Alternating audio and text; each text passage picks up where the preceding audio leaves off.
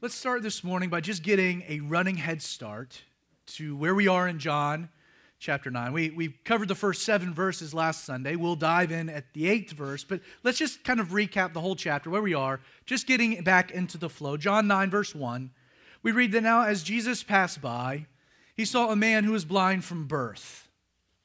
And his disciples said to him, "Rabbi, who sinned, this man or his parents, that he was born blind?"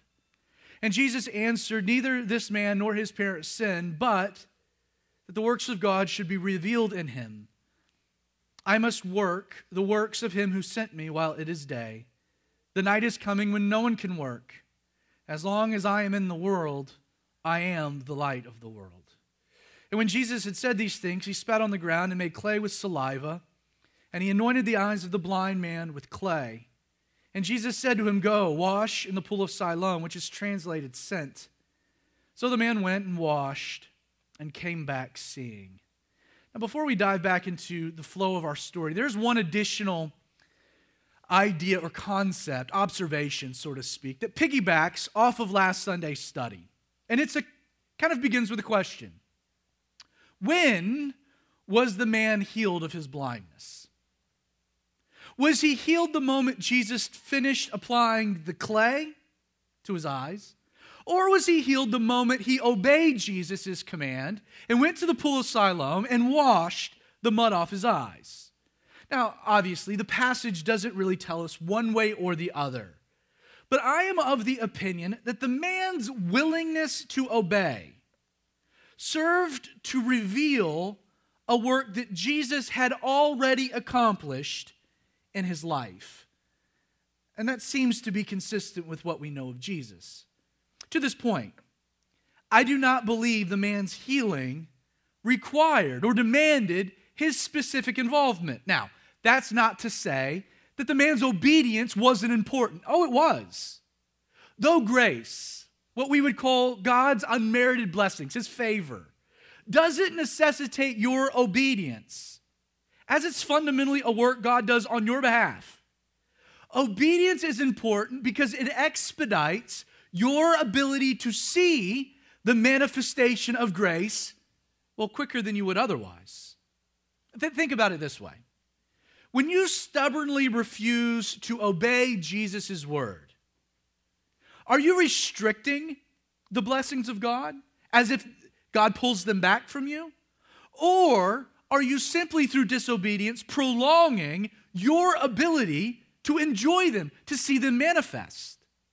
I think the Bible is actually clear that disobedience limits your capacity to enjoy the incredible blessings you've already been given in Jesus Christ. And I think I can substantiate that idea.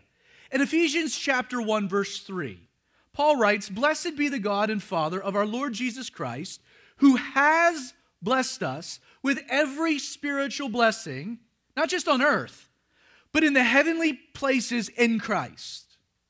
Now, in using this past tense, that Jesus Christ has blessed us, Paul is clear of what? He's clear that through Jesus and his grace, you, my friend, have been given it all. Literally, Paul is saying, when you give your life to Jesus, when you accept the work that he did on your behalf, a work you could never do, you are given in that moment every, not some, not a partial helping, every spiritual blessing in the heavenly places. And I should remind you that you don't earn these things any more than you deserve them, nor are any of these things predicated, according to Paul in Ephesians 1:3, on your obedience. Instead, it's your willingness to walk in obedience to Jesus' word that you come to obtain, to experience all that you've already been given. This blind man was healed by Jesus. No question about it. Nothing he could have done could have contributed to the miracle. And yet it was absolutely necessary this man obey Jesus' command to go and wash. Why? So that he could realize the healing that had taken place. I don't want to beat this point into the ground other than just to ask, how many of us are walking around this morning with mud caked to our face, failing to enjoy all the life that God has for us for one reason? We're unwilling to obey his simple commands. John says, after the man went and washed, as Jesus had instructed, he came back to the location, the scene of the crime, we're told, seeing. Now, for a little context, it's going to become evident that while the man who had been healed of his blindness returned to the location, Jesus has already left the scene. Therefore, John chapter 9, verse 8, or as a result of the miracle, the healing, the neighbors. So the man returns, and the neighbors who had previously seen that he was blind said, "Is this not he who sat and begged?" Well, some said, "This is he." Others said, "He is like him." The man said, "I am he." Now, upon the man's return to his familiar setting along Beggar's Row, confusion ensues among the locals. Some of the crowd immediately recognize the man, the fact that he was blind but now he could see. They recognize what happened. This is the man. Wow. Others, though, find the reality of his blindness, the fact that it had been replaced with sight, as being so hard to accept. They start to kind of question whether or not that was even the same man. So some are like, yeah, wow, look at that guy. He was blind, now he sees. And others are like, there's no way a blind man can see, so this is just a case of mistaken identity. This can't be the same man, they reason. But the man, again, he's like, yeah, I am he. He affirms his identity. Therefore, verse 10, they said to him, "How were your eyes opened?" And on a side note, that is a logical question to ask, all things considered. So the man answered and said, "A man called Jesus made clay and anointed my eyes and said to me, 'Go to the pool of Siloam and wash.' The man, recounting his experiences, said, 'So I went and washed, and I received sight.' So they said to him, 'Where is he?' Also an entirely logical question. But he replied, 'I do not know.' When asked how his eyes had been opened, the man has no idea. So he replies with a who. They want to know how, and he replies with a who. He has no clue the mechanism of the healing or how the mud and the clay and the saliva and all that worked. But he did know the culprit. The culprit had been a man, he says, called Jesus. I point this out to emphasize how very little the man actually knew of Jesus before his encounter. Like at this moment, at this point in our story, and we're going to see a progression here. But at this point, he doesn't know who Jesus really was. And not only that, he refuses even in this moment to speculate. How can you see? I have no idea, but I'll tell you who gave me sight. This man named Jesus. All I know is his name. Get anything more? Nope. I've never even seen him. I just know his name. Verse 13, they, and in context this would be these neighbors, brought the man who was formerly blind to the Pharisees. It's likely they brought him into the temple precincts to be officially examined, the healing. John then tells us that it was a Sabbath when Jesus made the clay and opened his eyes. So the Pharisees asked him again how he received his sight. And he said to them, "He put clay on my eyes, and I washed, and I see." Now, without boring you concerning all the non-scriptural laws and traditions that these religious leaders had created in order to define what constituted work on the Sabbath day, note that almost every aspect of the miracle of healing the blind man violated their traditions, the minutiae of their traditions, in some way or form. And in fact, the case can be made that Jesus healed the man in such a bizarre way, intentionally to break their petty Sabbath traditions. Quoting David Guzik, quoting Bruce, one of the categories of work specifically forbidden on the Sabbath in the tradition interpretation of the law was kneading. And making of mud or clay with such simple ingredients as earth and saliva was construed as a form of kneading. So, in making the clay by spitting into the dirt, Jesus was violating their Sabbath traditions. Therefore, verse 16, some of the Pharisees said, "This man is not from God, because he does not keep the Sabbath." Others said, "How can a man who is a sinner do such signs?" And there was a division among them. This word division, it describes literally a schism or a tearing apart. And they said to the blind man again, "What do you say about him? Because he opened your eyes." So the man replied, "He is a prophet." Now we've mentioned this before, but the accusation here that Jesus, quote, did not keep the Sabbath was simply false. Never once, friend, did Jesus ever violate the Sabbath law as God instituted. Rather, it was only the man-made traditions created by the religious establishment that Jesus gave no mind to. In fact, it was entirely within Jesus' right as God to work on the Sabbath as he's done since the 8th day. Now, the argument by more fair-minded of the Pharisees, asking this question, how can a man who is a sinner do such signs, is telling for what will follow. Clearly, while a group of Pharisees will do everything in their power to resist and seek to even discredit what had occurred, the evidence of a miracle was undeniable. It's what the core, discussion, argument of the Pharisees was. This man can't be from God because he violates the traditions. And the other side's like, okay, we get you, but the dude just healed a blind man. He's right in front of us. Like, how do we deny that? And they're arguing back and forth on this point. And there was a schism, this tearing apart of the two. Note, the miracle of a life that had been transformed was persuasive, even in the company of men that wanted to do everything they could to deny Jesus.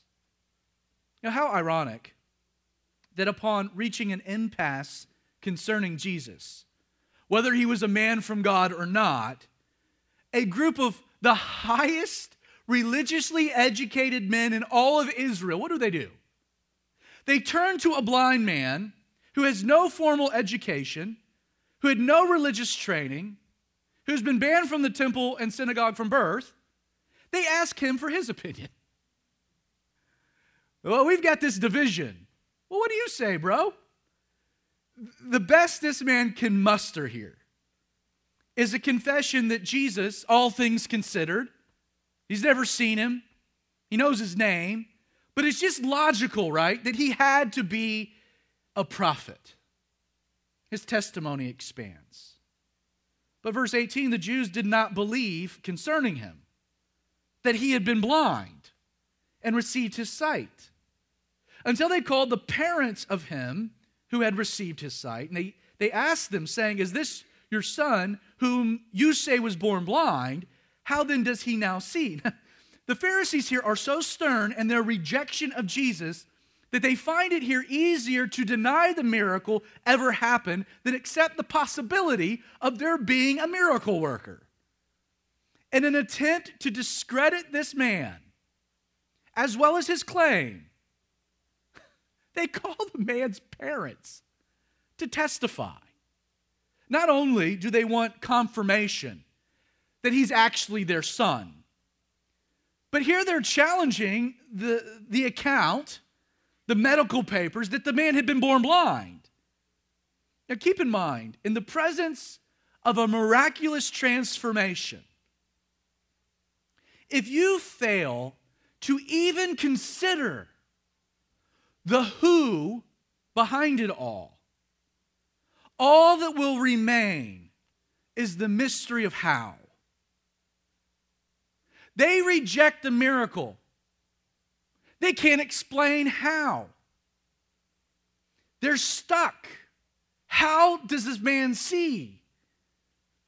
Sadly, only considering the effects without ever taking the time to imagine a cause, a who, will lead you to only greater mystery and in the end, more and more profound ignorance. Case in point, we have entire academic studies trying to explain the origins of the universe in honestly ridiculous, unscientific, contradictory to mathematics. The theory of evolution doesn't pass the smell test in the brightest mind. And why? They refuse to acknowledge even the possibility of a who behind it all. And when that happens, you're only left with a greater mystery of how, and that leads you to some really dumb theories. Well, verse 20, his parents answered them and said, "We know that this is our son. We're also very aware that he was born blind, but by what means he now sees, we do not know, or who opened his eyes, we do not know. He is of age. Ask him. He will speak for himself." Now, there is no doubt that the man's parents are being honest. Yes, he's our son. Yes, he was born blind. How that happened or who did it, we've got no idea. Those are all truths. John, though, immediately adds a measure of commentary, as he often does, so that we know there's a bit more going on below the surface. In fact, the approach of the man's parents sought to distance themselves from their son.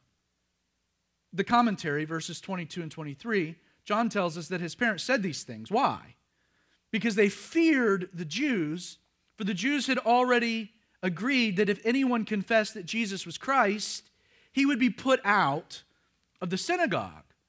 Therefore, his parents said to them, "He is of age, ask him." I am sure, confident, that the man's parents had to have been elated that their son, born blind, had been healed. And yet, they also in the moment understood the ramifications of crossing the religious leaders. John tells us that word had already spread that there would be consequences, severe ones, for anyone who confessed that Jesus was the Christ. These parents feared going too far backing up their son might lead to them being put out of the synagogue. In Jewish culture, the synagogue was the center for all community. All Jewish community. Being put out, or in a more modern context, being excommunicated. It was a serious thing. Aside from the fact that such a thing would alienate, eliminate your ability to worship at the synagogue or attend Sabbath services. Such a position would separate you from your neighbors, your family, your friends. You would be cut off. Beyond that, in some circles, it would even restrict your ability to conduct business in Jewish centers. Because they feared the Jewish leaders, these parents dodged wading into the controversy by deferring back to their son. He's of age, ask him, was their way of saying that as an adult, they were no longer responsible for him. It's kind of as though they're like, leave us out of it. He's of age, he's an adult, he can speak for himself. Verse 24, so they again called the blind man. As I play the scene out in my mind, I picture an interrogation room where they're calling in and sending out witnesses, right? So they had the blind man in there, then they sent him out, and then they brought the parents in to try to corroborate the evidence. And now that they've gotten this reaction from the parents, they send them out. They bring the blind man back in. And they said to him, give glory to God. We know, and this word is emphatic, that this man, speaking of Jesus, is a sinner. The phrase we have recorded here, give God the glory, and its first century context, it's actually kind of a very official phrase. It possessed a specific legal connotation. It would be akin to placing someone under oath, taking his testimony and putting it on the record. What they're saying to the man is, we know already that Jesus is a sinner, but we want you to submit sworn testimony confirming it. I should point out this comment, we know that this man is a sinner, should not be seen as evidence that Jesus was a sinner or had committed to any type of legitimate sin before God. He hadn't. Instead, what they are confirming is that Jesus had broken their unbiblical Sabbath traditions, and they equated that as being sin, which it wasn't. Well, the man answered, verse 25, and said, whether he is a sinner or not, I don't know. But one thing I know. You want me to go on the record? Here you go. Though I was blind, now I see. I love this man's integrity. And as we're going to see this exchange unfold, the man's got quite a bit of grit. Like, he's not going to be pushed around. He's not going to capitulate to the pressure or be coerced into making a statement he doesn't fully agree with. To the point of Jesus being a sinner or not, the man here refuses to make a determination. Don't forget, he just knows his name and concludes he probably was a prophet. He's not going to go on the record making a statement he can't sign his name to. That being said, what he was willing to absolutely go on the record about was the fact that though he was blind, now he could see. Verse 26, then they said to him again, what did he, that being Jesus, what did he do to you? How did he open your eyes? Again, they're still obsessed with the how. So the man answered them, I told you already, and you did not listen. Why do you want to hear it again? Do you also want to become his disciples? Like, you can sense, can't you, just in the natural reading of it, that the man knows this is a charade, and he's kind of growing tired of it. We've gone over these questions again, man. Oh, are you wanting to become one of his disciples? Is that what's going on? Then, verse 28, they reviled him and said, you are his disciple, but we are Moses' disciple. We know that God spoke to Moses. As for this fellow, Jesus, we do not know where he is from.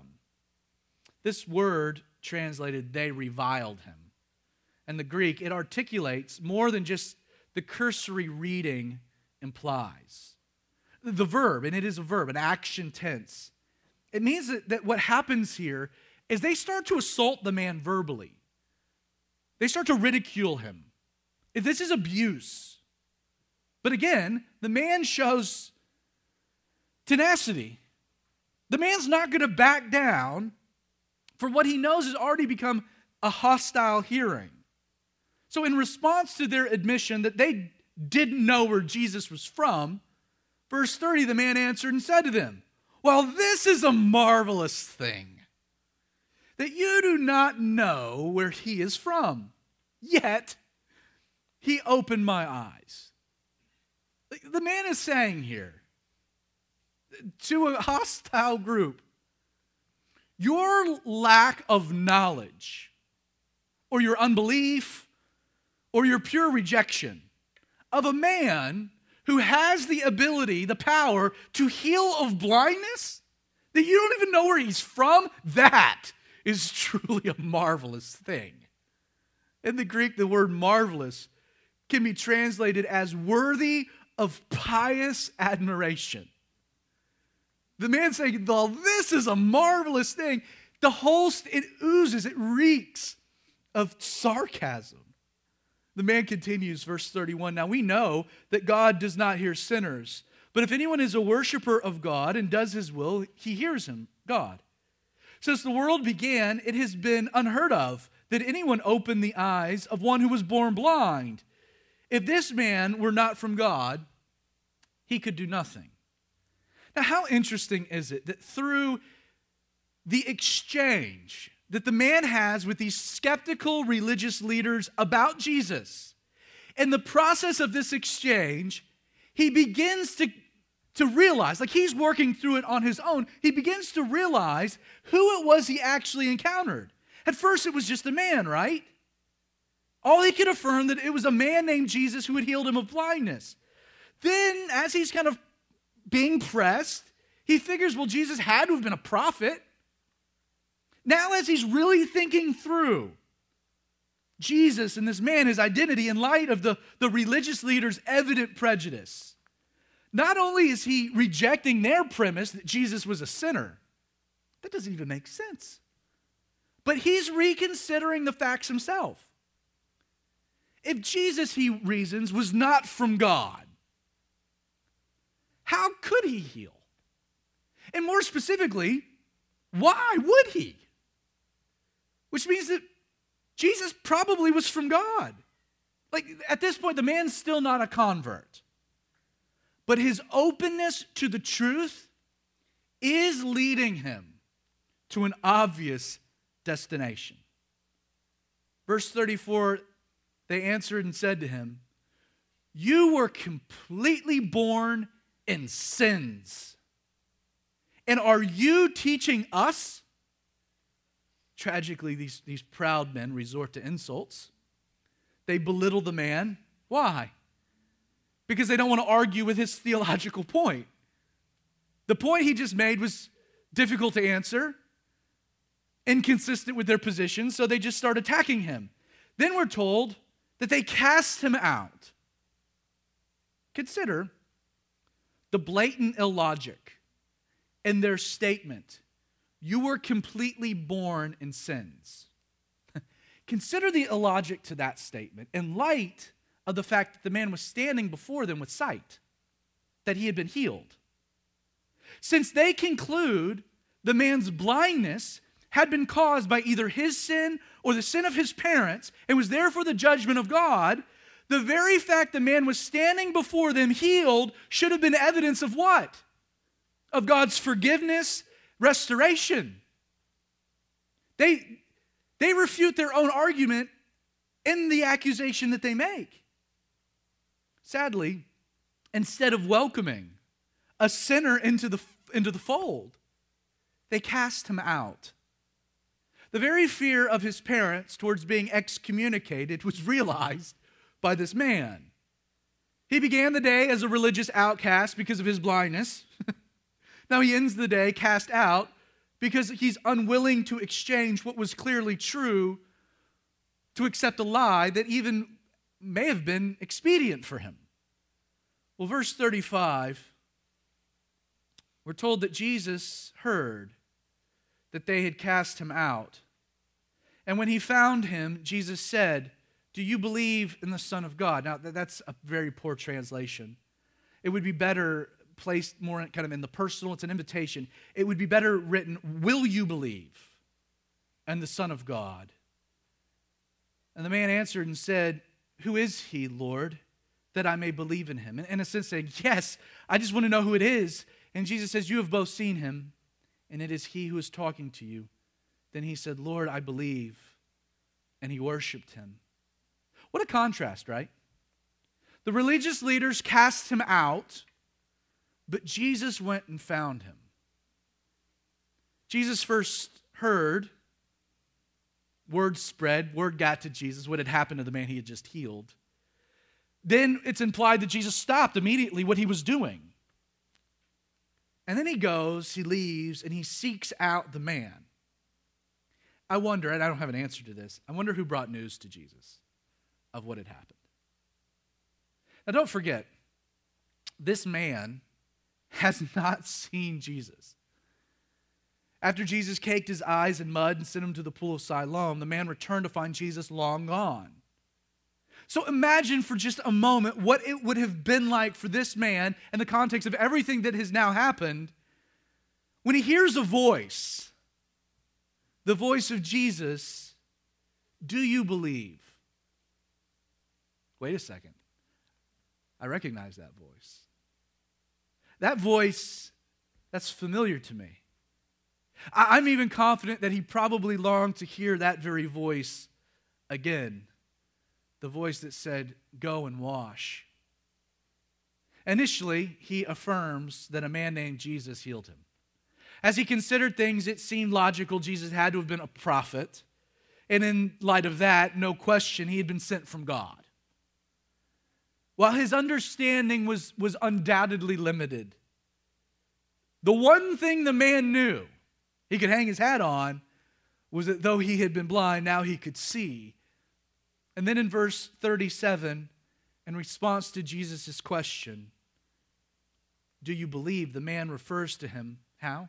Twice as Lord, Kyrios, Christ, Messiah, before then ultimately choosing to believe, to place his full confidence upon Christ. And then we're told that he worshiped him as the Son of God. Verse 39, and Jesus said, for judgment I have come into this world, that those who do not see may see, and that those who see may be made blind. That's heavy. Then some of the Pharisees who were with Jesus heard these words, and don't forget, there had been a division, and they said to him, are we blind also? And Jesus said to them, if you were blind, you would have no sin. But now you say, we see, therefore your sin remains. Jesus ends this exchange, kind of wraps up this whole story by declaring something that I think should ruffle a lot of feathers. He declares, for judgment, I have come into the world. Jesus has already said he didn't come into the world to condemn the world, but that the world through him might be saved. But there's a difference between condemnation and what Jesus is referring to here as judgment. You know, in many circles, the idea that Jesus is a judge is not an acceptable version of Jesus we'll accept. Jesus, some will claim, came into this world to, teach us about love, to bring about peace. That Jesus came to be a great unifier, to accept all people. The problem, though, with this utopian perspective is the reality that Jesus said the exact opposite about himself. The fact is, Jesus came to be the dividing line of all humanity. Jesus is the great divider. There are those who realize their need for sight, like this blind man. And then there are those who resist the admonition. They refuse to admit a need, these Pharisees. All in the context of Jesus. And it's one group that Jesus will grant the ability to see, and the other, that Jesus will grant eternal blindness. All humanity will be divided by Jesus when it's all said and done. In closing, I want to make a few final observations about these verses, about this story. First, if you're genuinely open to the truth, if you're really open to the truth, I want you to know this morning that you'll eventually come to believe in Jesus and worship him as the Son of God. Well, how are you so confident of that, Zach? This man did not begin his journey with a complete understanding of who Jesus really was, right? He just had a name. But as the man weighed the evidence, as the man openly considered what he did know to be true, he had been blind, but now he could see. In the end, he came to see Jesus not just as his Lord, but as his God. He made a confession. Understand, the evidence of the man's conversion, his faith in Jesus, was the fact that in the very moment he decided to believe, what resulted? The man fell down and he worshiped Jesus. doesn't mean that he broke into song. Can we get the worship team out? I'm going to worship Jesus now. No, he attributed honor. He literally prostrated himself on the ground. This man who had started the day blind and begging, he ended the day on his face before a Savior.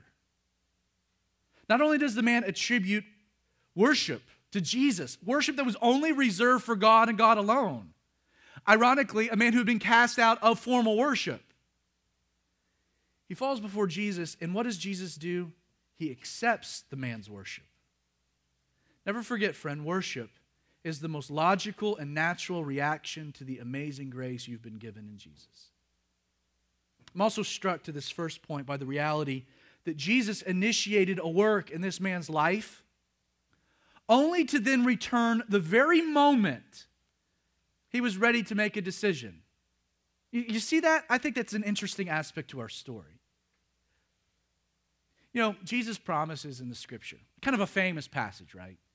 Seek, and what? Ye shall find.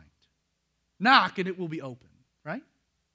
I'd like to kind of add something to that. I also find it to be true that those who seek will be found. Seek and ye shall find. Those who seek will be found. You know, Jesus healed the man of blindness. Miracle 1. Then kind of allowed him in this crazy journey the rest of the day, and then returned the very moment the man was ready to make an important decision about him. Second observation I want to make is that one of the great evidences that Jesus has transformed your life is when some people accept it, other people are skeptical, and a few become hostile. You know, the reaction to your life tells you a lot about your life. Like, think about this man's experiences and the reactions.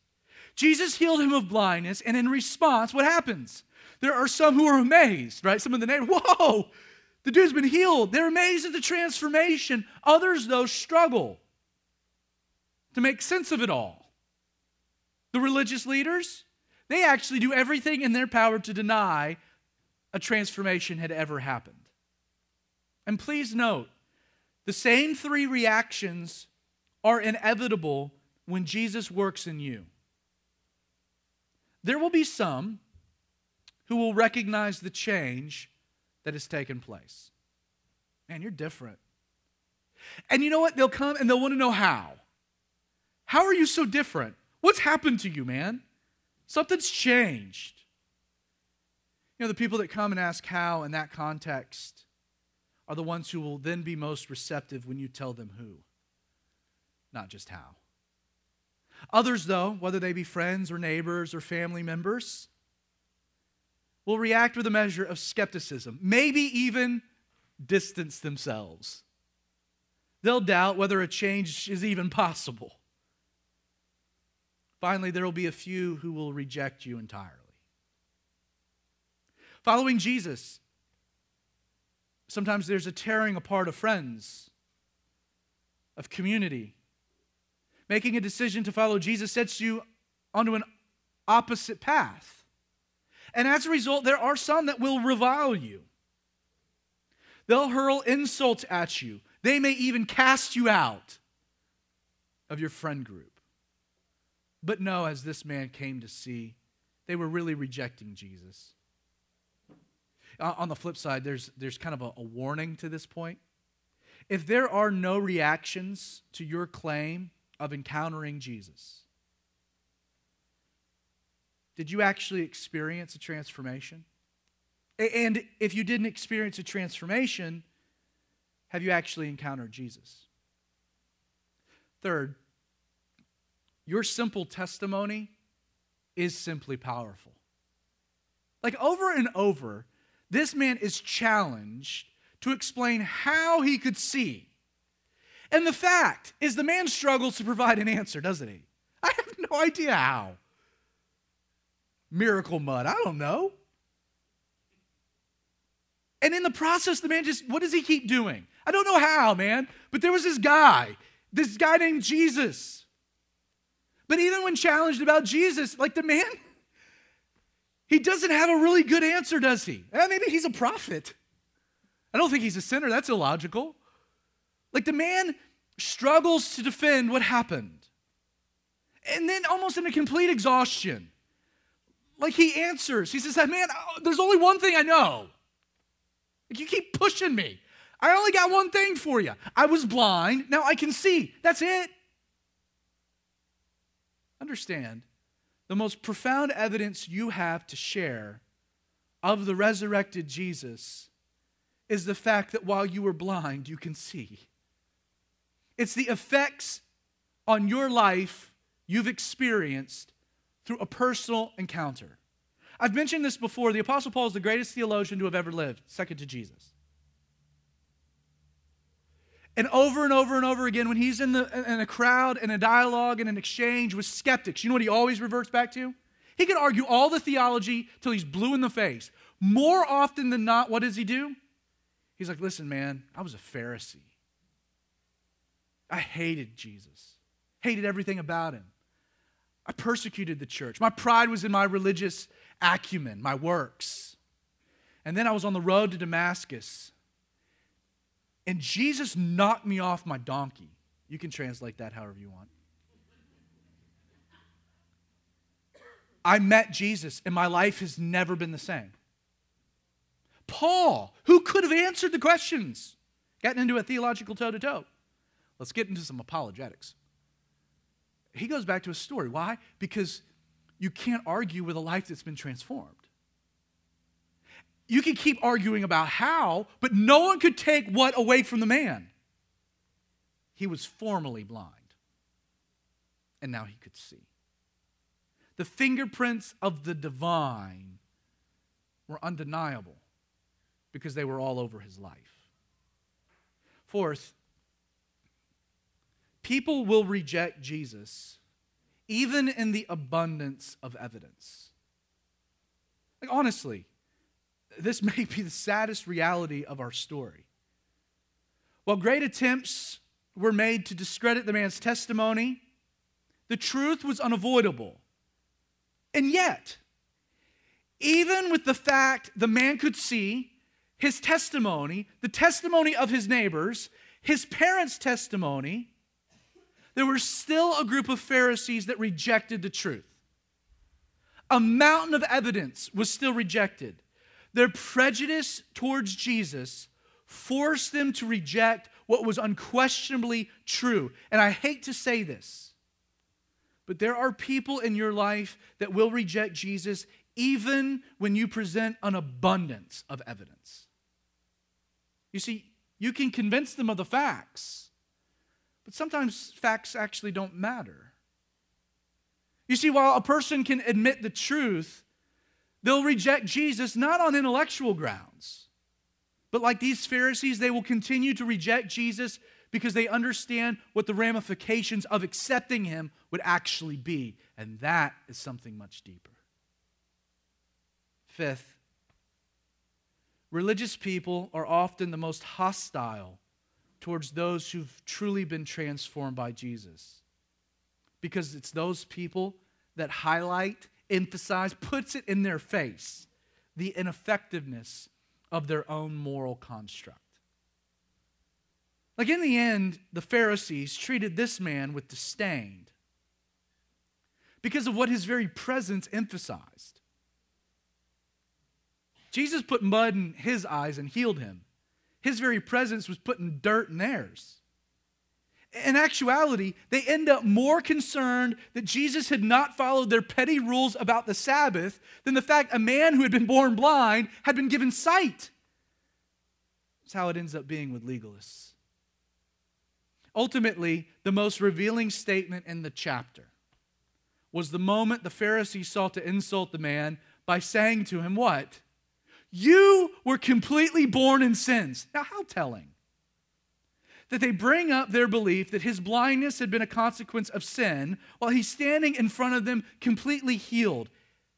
It's almost as though they're jealous of what had happened in his life and what Jesus had been able to do.